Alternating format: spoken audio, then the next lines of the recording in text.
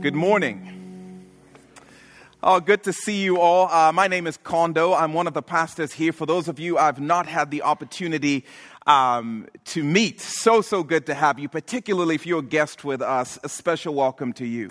It's a big deal that you chose to come and spend some of your morning here with us.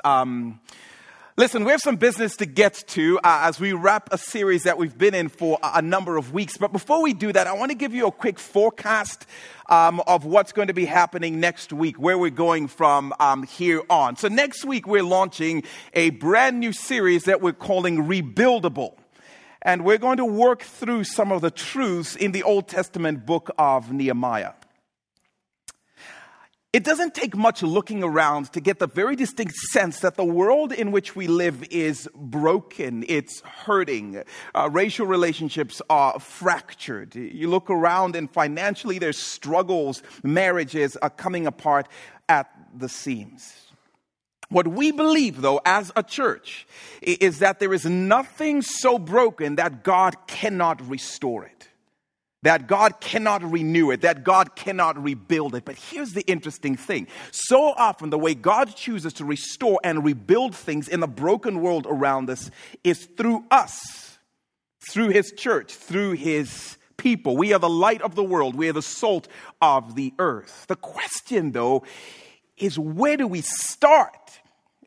In a county of 50,000 people with so many things that seem to be broken and going wrong, where do we start? That can often be overwhelming and cause us to stay stagnant. And so this series, we're going to meet a man named Nehemiah who entered into a deeply broken world to play his part in seeing it restored. And so we look forward to journeying through that book together starting next week.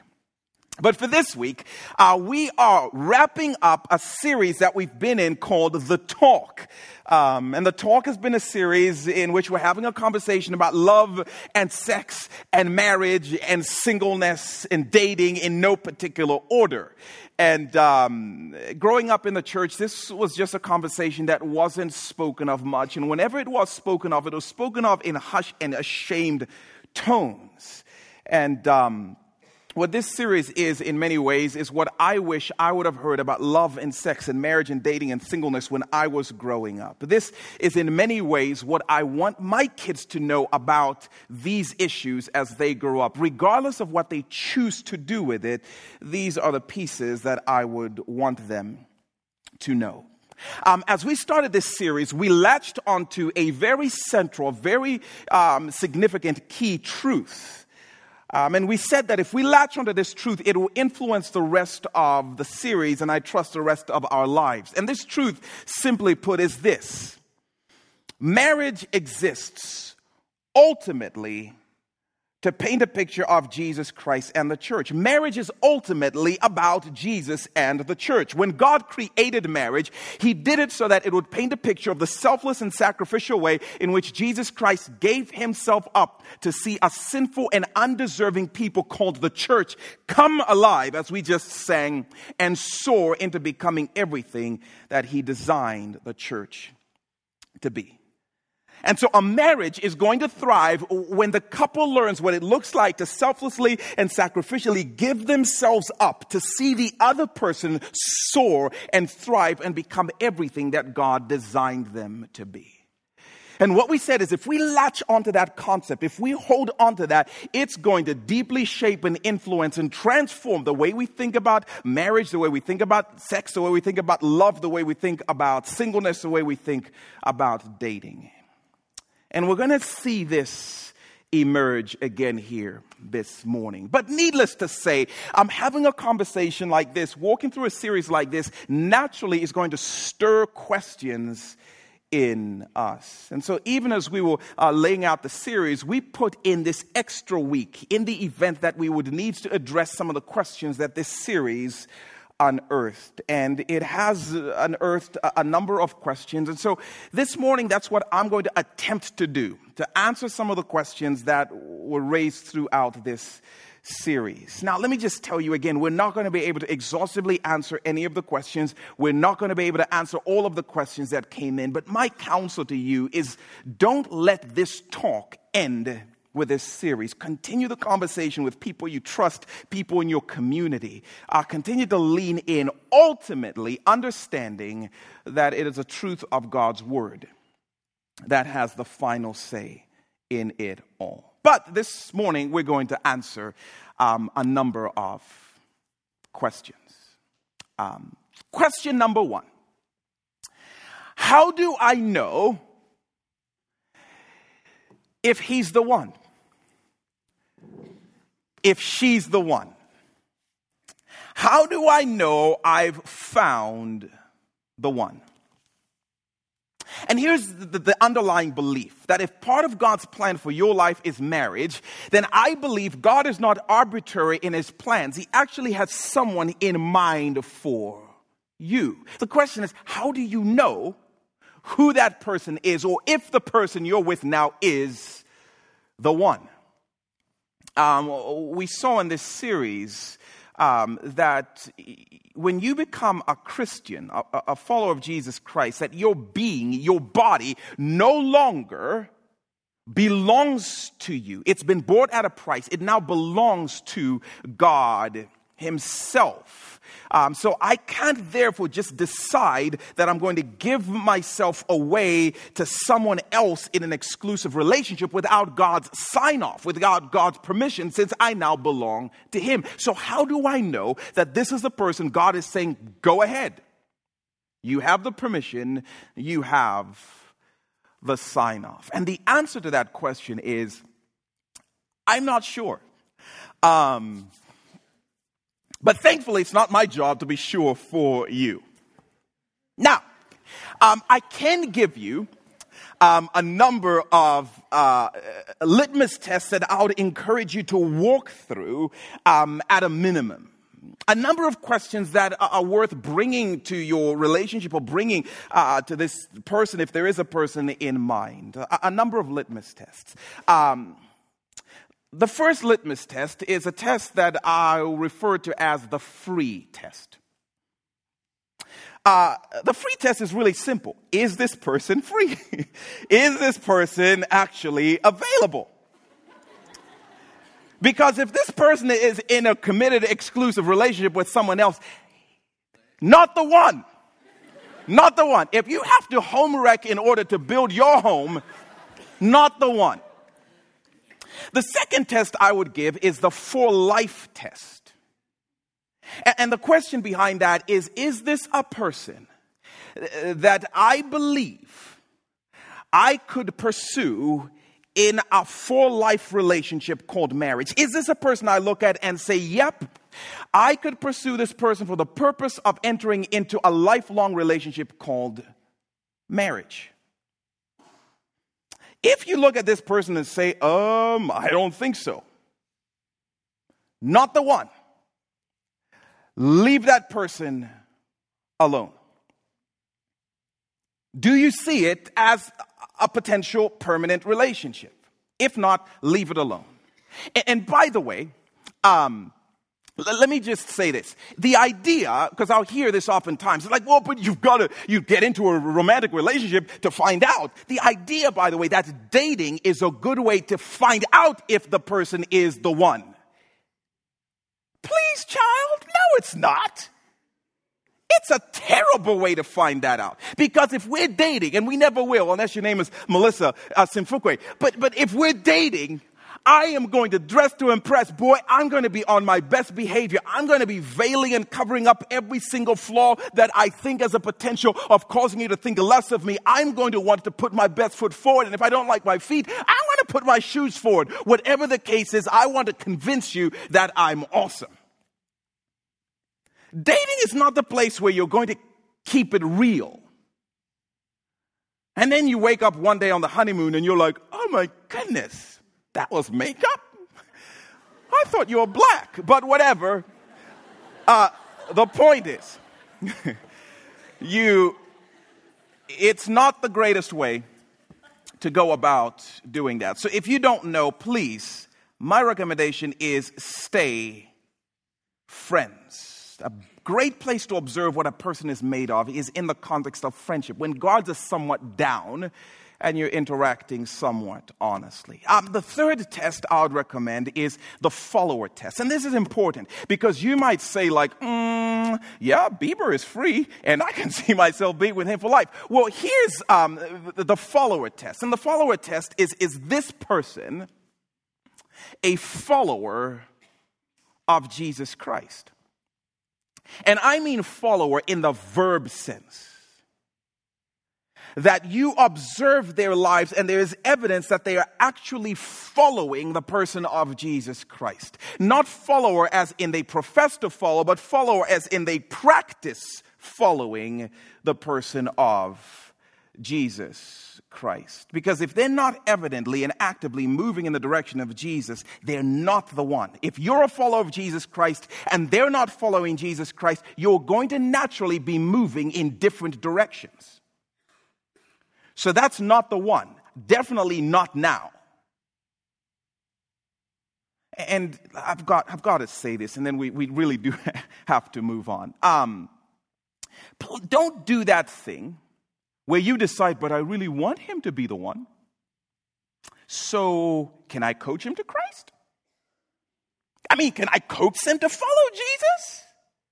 Because maybe if I just convince enough, then he'll follow Jesus, and then he'll have the follower test pass, and then he'll be the one. Don't do that. Number one, your motives are going to be really skewed in why you are doing that. And what you'll be after is not what's best for them. Love will no longer be the driving force in the equation. It's going to be you have an agenda, and so you're trying to make the agenda work. But secondly, the dude will follow Jesus for you. But the question is, he's really following Jesus. And now you have to spend the rest of your life, please keep following. Hey, and you have to keep coaxing and keep coaxing. So that's not something I'd recommend. Do not start a mentor to marry program. That's not a good idea. If the person is not following Jesus, leave it alone. Not the one. 2 Corinthians chapter 6, verse 14. Look at what the Apostle Paul says here. He says, do not be yoked together with unbelievers. For what do righteousness and wickedness have in common? Or what fellowship can light have with darkness? You can't latch on with somebody who doesn't believe or follow the person of Jesus Christ. Non-negotiable. 1 Corinthians 7:39, look at what he says. A woman is bound to a husband as long as he lives. But if her husband dies, she's single. She's free to marry anyone she wishes, but he must belong to the Lord. So again, at a bare minimum, if somebody's not following Jesus, not the one. If they're not a believer in Jesus Christ, definitely the Bible will say that should never happen. There's no wiggle room on the follower test. And the last test is what I would call the finest test. And relax, I don't mean it that way. And this is a tough one because the question is, do I believe that this person is God's best for me? Because if nothing else, you know God is not going to give you second best for you. Is this person God's best for me? Do you have a deep sense of peace that this is God's finest choice for you? This is really hard to decipher if we're honest. But I believe that when it's time, if part of God's plan for your life is marriage, you will know. You will not need to convince yourself. You will not have to build a case to make the restlessness inside you go away. There will be this sense of peace. There will be this sense of confirmation. There will be this sense of the Lord's affirmation that this is his best for you. He will make it clearer and clearer with confirmation after confirmation. If what you're feeling is confusion and uncertainty, and I feel like I have to keep convincing myself, probably not the one. Because God wants you to know his best for you. He doesn't want you to be unsure. He doesn't want you to be guessing. Is this God's best? He loves to bring clarity to the places he is leading. So if you're a follower of Jesus Christ who is honestly keen to run after God and his best, I'm convinced you will know when you're forcing a relationship that shouldn't be. You know it. And some of you might be in one right now. And you, even as I say these words, you can feel a heaviness within you versus a peace like, oh my goodness, he did that for us. Now, how he does that, how he brings clarity, how he confirms, how he brings peace, that's up to him. But the point is, you will know. Look at Philippians chapter 4, verse 6 and 7. We'll have these up on the screens as well. It says, do not be anxious about anything, but in every situation, by prayer and petition with thanksgiving, present your requests to God. And the peace of God, which transcends all understanding, will guard your hearts and your minds in Christ Jesus. The reason I read these verses, by the way, is because I find it interesting. Paul doesn't tell us how God will make his peace known. Paul doesn't tell us what his peace feels like. Paul doesn't tell us what color his peace is. He doesn't tell us what time of night the peace will come.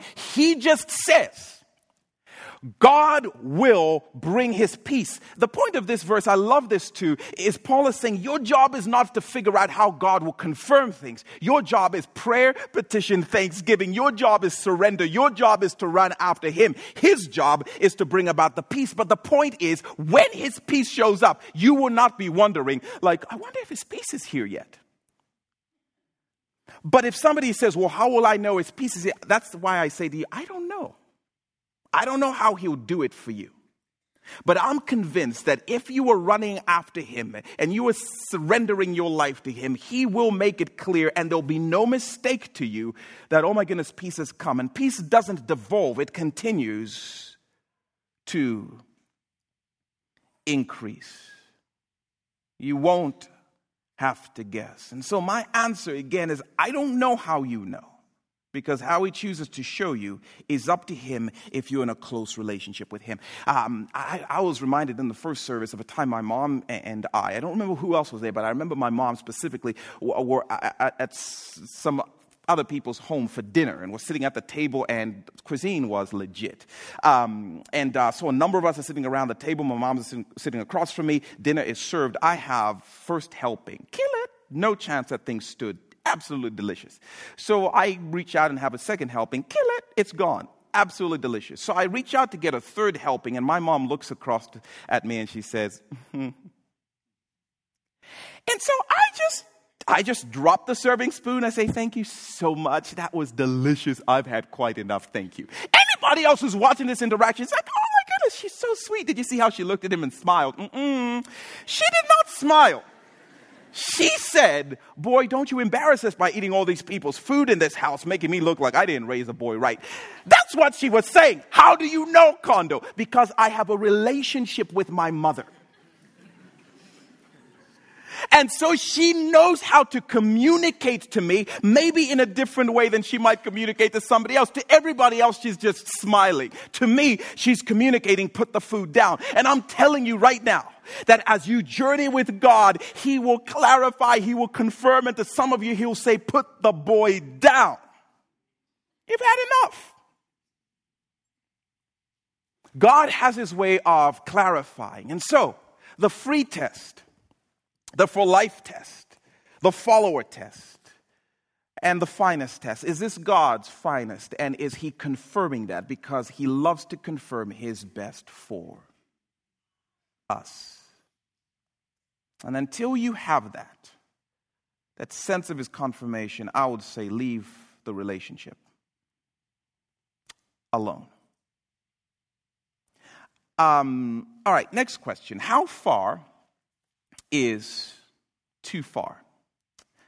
And for anybody who may not understand the implication of that question, this is saying, okay, assuming I'm in a romantic relationship with someone, or maybe not, we're just special friends. How far is too far to go in expressing affection physically before you're married? How far is too far? If we have a scale of 1 to 10, and 1 is interlocking fingers, and 10 is interlocking bodies. You know what I'm saying? How far is too far? What's a good number? Does the Bible have any thoughts on that? When I was growing up, what I knew was that I wasn't supposed to have sex with somebody who I wasn't married to. No interlocking bodies. You may not go to a 10. But anything below that, no one really said much about, which is really dangerous when you're dealing with a teenager. The buzzword was virginity. Are you a virgin? Are you going to keep your virginity until you get married? And by that, it meant that you haven't had sexual intercourse with someone. But as we saw a number of weeks ago, that's not how the Bible uses the word virgin, by the way. When the Bible uses the word virgin, it's speaking about being untouched by anyone in any way that only your spouse should touch you. But in a different passage of Scripture, Paul brings a little more clarity, and I think gives us a much more compelling principle when it comes to the question, how far is too far? Look at what he says in 1 Thessalonians chapter 4. 1 Thessalonians chapter 4. He says in verse 3, "It is God's will that you should be sanctified, that you should avoid sexual immorality, that each of you should learn to control your own body in a way that is holy and honorable, not in passionate lust like the pagans who do not know God." And look at what he says in the first part of verse 6. "And that in this matter, no one should wrong or take advantage of a brother or sister." That in this matter, no one should wrong or take advantage of a brother or a sister. In the matter of sexual interaction, do not wrong or take advantage of another person. This is such an incredible principle that falls deeply in the category of things I wish I would have known. Let me cut to the chase and just give you the heart of the principle as it touches down in our lives. Here's the principle Paul introduces. We'll have it up on the screens. He's saying, do not arouse in another person sexual desires that are not yours to fulfill. The language of taking advantage or wronging a person, this is what he means. Do not even arouse in another person sexual desires that are not yours to fulfill. So more specifically, let's bring that even more into focus. He's saying, do not awaken sexual desire in someone who is not your spouse, because it's not your place to fulfill it. So how far can you go? Paul would say, go as far as you possibly can without provoking sexual desire in someone who's not your spouse. If you know that it provokes the other person sexually, it stirs them up sexually, don't do it. And if you're not sure if it provokes the other person sexually, don't do it. And please don't argue with me about that. Well, but if you don't know, though, listen. Oh, it's the craziest thing, right? So there were 4 colored wires. I can say colored. There were 4 colored wires, and all I knew about them was that if I cut the wrong one, the whole place would go. Problem, I didn't know which one of them was the wrong one. So what I did was I decided to just cut one and hope it works out bigly. No, dummy, you do not cut the wires. Leave the wires alone. Why are you cutting on the wires? What did they do to you in the first place? But the smart thing to do would be to leave the wires. Do not cut them if you don't know which one of those wires is going to have explosive effects. The new ethic for a Christian is the law of love. And the law of love asks the question, how can I be of greatest benefit to you, to help push you towards the person of Jesus Christ? And how can I avoid anything that gets in the way of that? And by the way, if you're in a committed relationship with somebody, it is a great time to have those conversations honestly, so you can talk to each other about that kind of thing. Hey, when I give you rock fist, like, is that okay?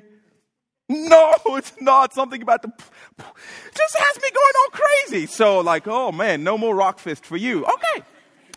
You know, when we interlock fingers, I think about interlock. I can't do it. Then stop interlocking fingers. You can actually have the conversation with somebody. What Paul is saying is, do not do anything that provokes a sexual desire in someone that you're not married to, because it's not your place to fulfill it. That's such an incredible principle. And in an ethic of love, what we ought to be saying to each other is, I don't want to play that part in your story. I don't want to be that person who plays that role. So, sexting. Just, no sexting. I mean, sending explicit words or images to somebody has one goal in mind, is to provoke them and to arouse something in them that if you're not married to them, it's not your place to fulfill. And then it stirs things in you that it's not their place to fulfill. I'm not saying it's not fun. I'm not saying it's not a rush. I'm just saying it's not yours. Okay, well, how about making out? Listen, if you can make out with your significant somebody without provoking sexual desire in them, A, you're doing it wrong. B, just saying, if you're going to do it. B, go for it. If you can figure out a magical way to do this, go for it. Otherwise, it's not your place. And let me say this, even just about clothing. If you get dressed with the explicit intention of drawing attention to your sexuality to arouse in somebody else or to pique their desires, stop it. I don't care if your mom even says, you look so cute in that. I don't care if your boys are like, those Speedos are the ball, man. Like, it doesn't matter if you know that intentionally that's your agenda. Now, please hear me say this. If we had more time, we'll talk more about this. Don't ever let some dude tell you it's your fault that I think this way. No, it's not. Guys love to say that if girls would just dress different. No, that's your set of issues. What I am saying, though, is if you know that you're intentionally doing something as a guy or as a girl to provoke that in another person, wear something different.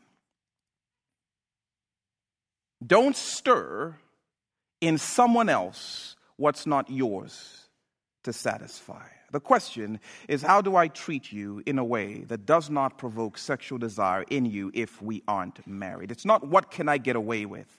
It's what can I keep away from for your best. Next question, how do I fight giving in to sexual temptation?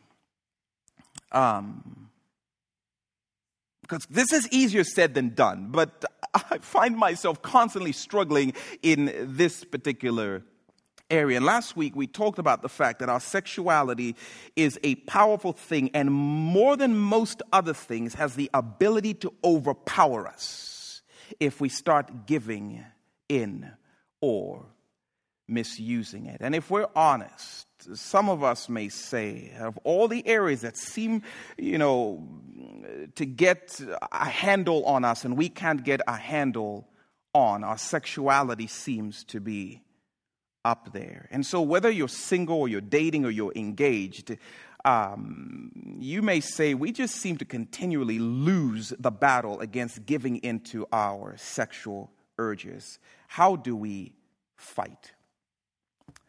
The first thing is keep begging the Spirit. No matter how many times you've messed up, no matter how many times you feel like you've fallen, keep begging the Spirit. He's the only one who can change us at the core by applying the gospel of Jesus Christ to us. But beyond that, Paul gives a very simple and practical strategy.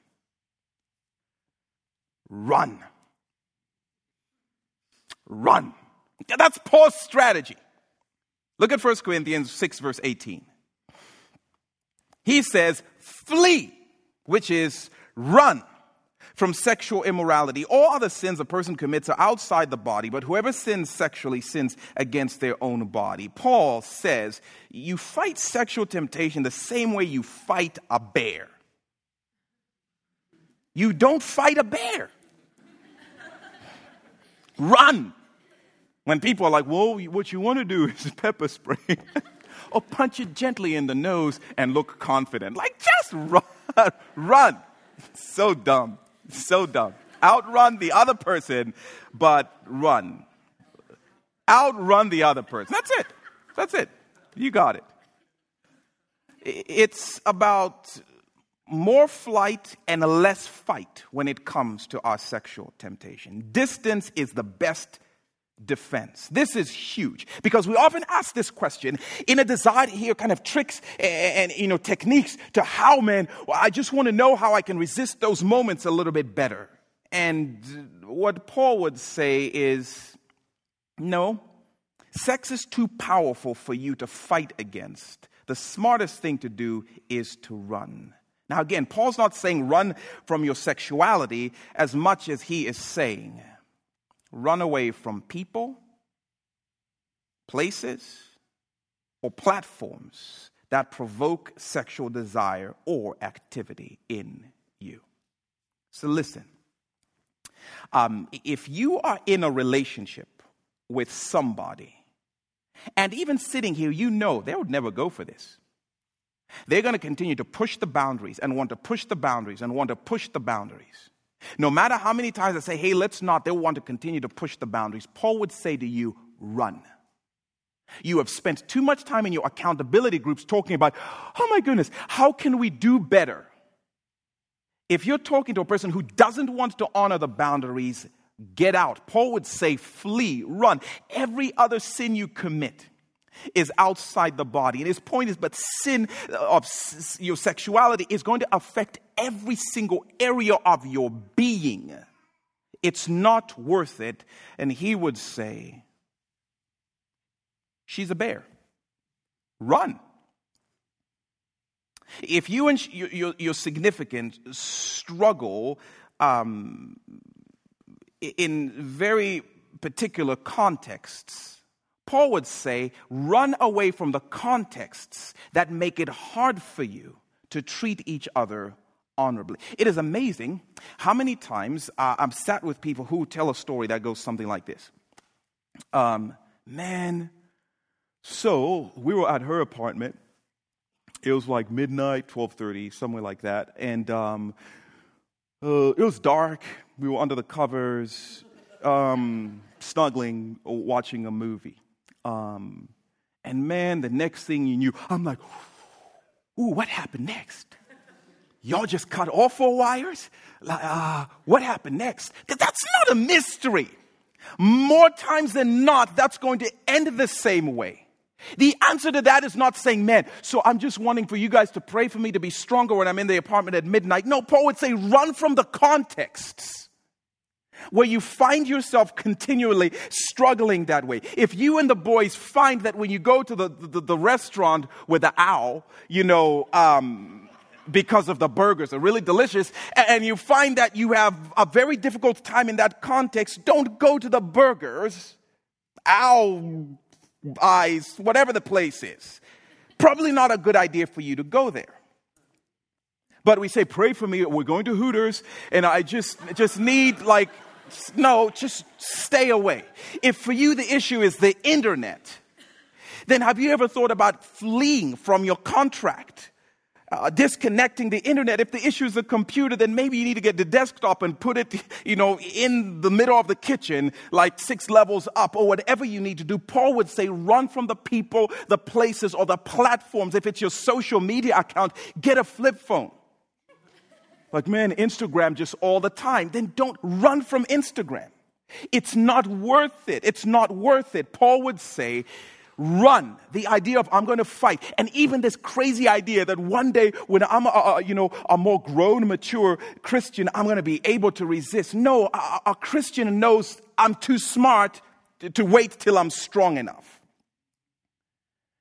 So I'm going to get out of the context. Joseph in the Old Testament, when Potiphar's wife came after him, he didn't sit down and try and negotiate. He ran. And that's what Paul's recommendation would be. And so if you've not created as much distance between you and whatever it is, whether it's a relationship, whether it's a certain place you go, whether it's a certain platform you use, Paul would say, run. If you're living with somebody who's not your spouse, there's no explicit verse about it, but you know as well as I do, you are continually putting yourself in a position where you are stirring up in someone what's not yours to fulfill. And we as a church would love to come alongside you and help set you up somewhere where you don't have to continue in that place. Stop trying to be strong. Be smart. And smart knows that it's not strong enough to fight a bear. We're going to have time for one more quickly. What if I married the wrong person? What if I married the wrong person? And this is the painful question often asked by married couples who look back at their story and realize that for one reason or another, they disregarded God's principles. They look back and realize that they defied God's design for relationships and ended up marrying someone they knew they shouldn't have married. By the way, these are couples who would look at those of you who are single or in a dating relationship and would say, please do better than we did. Now is the time to make some of these choices before you cannot unmake them. But again, this is people who got together and realized this was not God's best for us. Whether it was through an extramarital affair, whether it was marrying someone who wasn't a follower of Jesus when you were. Maybe it was a couple that felt compelled to do the honorable thing, even though they otherwise would not have chosen to marry this person. Whatever it is, this is a question that comes from people who feel like we ignored godly counsel and we blew through his guardrails. And maybe that's you. And you just don't feel like I don't have a good story to tell my kids anymore. And maybe you even experience a strong temptation to feel shame and to feel stuck in a second-class marriage. And maybe even go so far as to have these things working in your mind, making you crazy. Like, I married the wrong person, which means the right person now is going to marry the wrong person, and they're going to have all the wrong kids. I started the marriage apocalypse, and that can work on you a little bit. What if I married the wrong person? Here's the answer to that. You are married to the right person. If you're a follower of Jesus Christ, the person you're married to is the right person. The person you're married to is now the one for you. No matter how you got together, no matter how many grace barriers you broke through, no matter how many warnings you disregarded, no matter what pressures got you here, when you said, I do, that person became the one. The moment you said, I do, I love this, God said, me too.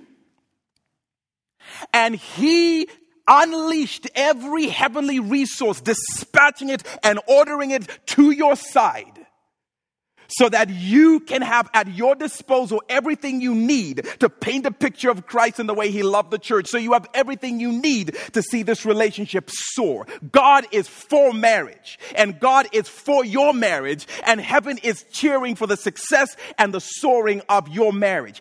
Every promise about marriage applies to your marriage. Every command for marriage applies to your marriage. The only question is, are you going to lean in and use every heavenly resource at your disposal to make this marriage soar? Because you have everything that you need. I love Ephesians chapter 5, verse 22, in which it says, wives, submit to your husbands. That's awesome. And then if you look at how verse 25 starts, it says, husbands, love your wives. Whoa, wait a minute. But what if we got together through an adulterous relationship? Okay, is she your wife now? Yep. Then love her like Christ loved the church and paint a picture of his love for imperfect people. Oh, but what if we got pregnant out of wedlock? Okay, but is he your husband now? Yeah, then submit to him. But he's a jerk. That's a different story. The point is, he is your husband and heaven is cheering for you. The only name heaven has in the marital record books is the name of your spouse. God is so awesome. He can take the messes we make and rework them and restore them and make them the most beautiful thing imaginable. Do not let however you got to where you are determine where you go from here. God is giving you every resource to go as far as you are willing to go in your marriage. If you're married and you're a believer, you are married to the right person. And heaven is cheering for you, and so are we. Now, let me say, that's not a license, because you know, you will have unique things that you need to deal with because of the choices you've made. But heaven is giving you unlimited resources to deal with those things. So please hear me. If you've ever sat in that weight of like, but oh my goodness, we don't have a great story to tell. Let me tell you a great story. Do you remember these two people, these two characters? We'll put their names up on the screen. But do you remember these two guys? Yeah? Awesome story. So yeah, me and your mom, we got together because how I'd killed her first husband, and then I took her as my wife. That's not an awesome story. But yet in the grace and the goodness and the restoring power of God, Bathsheba became the mother of the wisest man ever, Solomon. And more than that, she became the great, great, great, great grandmother of Jesus. It's your call what happens to your marriage. Because heaven is cheering for you regardless of how you got to where you are today. I'm so glad, by the way, we're not going to be able to get any further. I'm so glad that we get to celebrate communion together this morning. Because isn't communion a picture of Jesus Christ selflessly and sacrificially giving himself to erase every mess we've made, to erase every mistake in our past, to forgive us and give us a new future? And we get to celebrate that together today. If you're a follower of Jesus Christ, that is your story. And even as you partake in communion, I hope that you will make that declaration: Jesus' body was broken for my freedom, and Jesus' blood was shed for my forgiveness. Whatever my marriage was like before I came in today, it can be different because of Jesus. Whatever mistakes I've made sexually in the past, they can be made new. I get to start over when I walk out of this building because of Jesus. And I pray that communion will mean something so meaningful to you, that the future is now on you because Jesus Christ has forgiven and he set you free to move forward. Let me read this passage of scripture even as the band comes out. 1 Corinthians chapter 11, verse 23. It says, "For I received from the Lord what I also passed on to you. The Lord Jesus, on the night he was betrayed, took bread. And when he had given thanks, he broke it and said, "This is my body, which is for you. Do this in remembrance of me." In the same way, after supper, he took the cup, saying, "This cup is the new covenant in my blood. Do this whenever you drink it in remembrance of me. For whenever you eat this bread," which we're about to do, "and whenever you drink this cup," which we're about to do, "you proclaim, you declare the Lord's death, the Lord's forgiveness, the Lord's grace, the Lord's fresh starts, the Lord's new mercy until he comes." Your past is forgiven. Your shame is gone.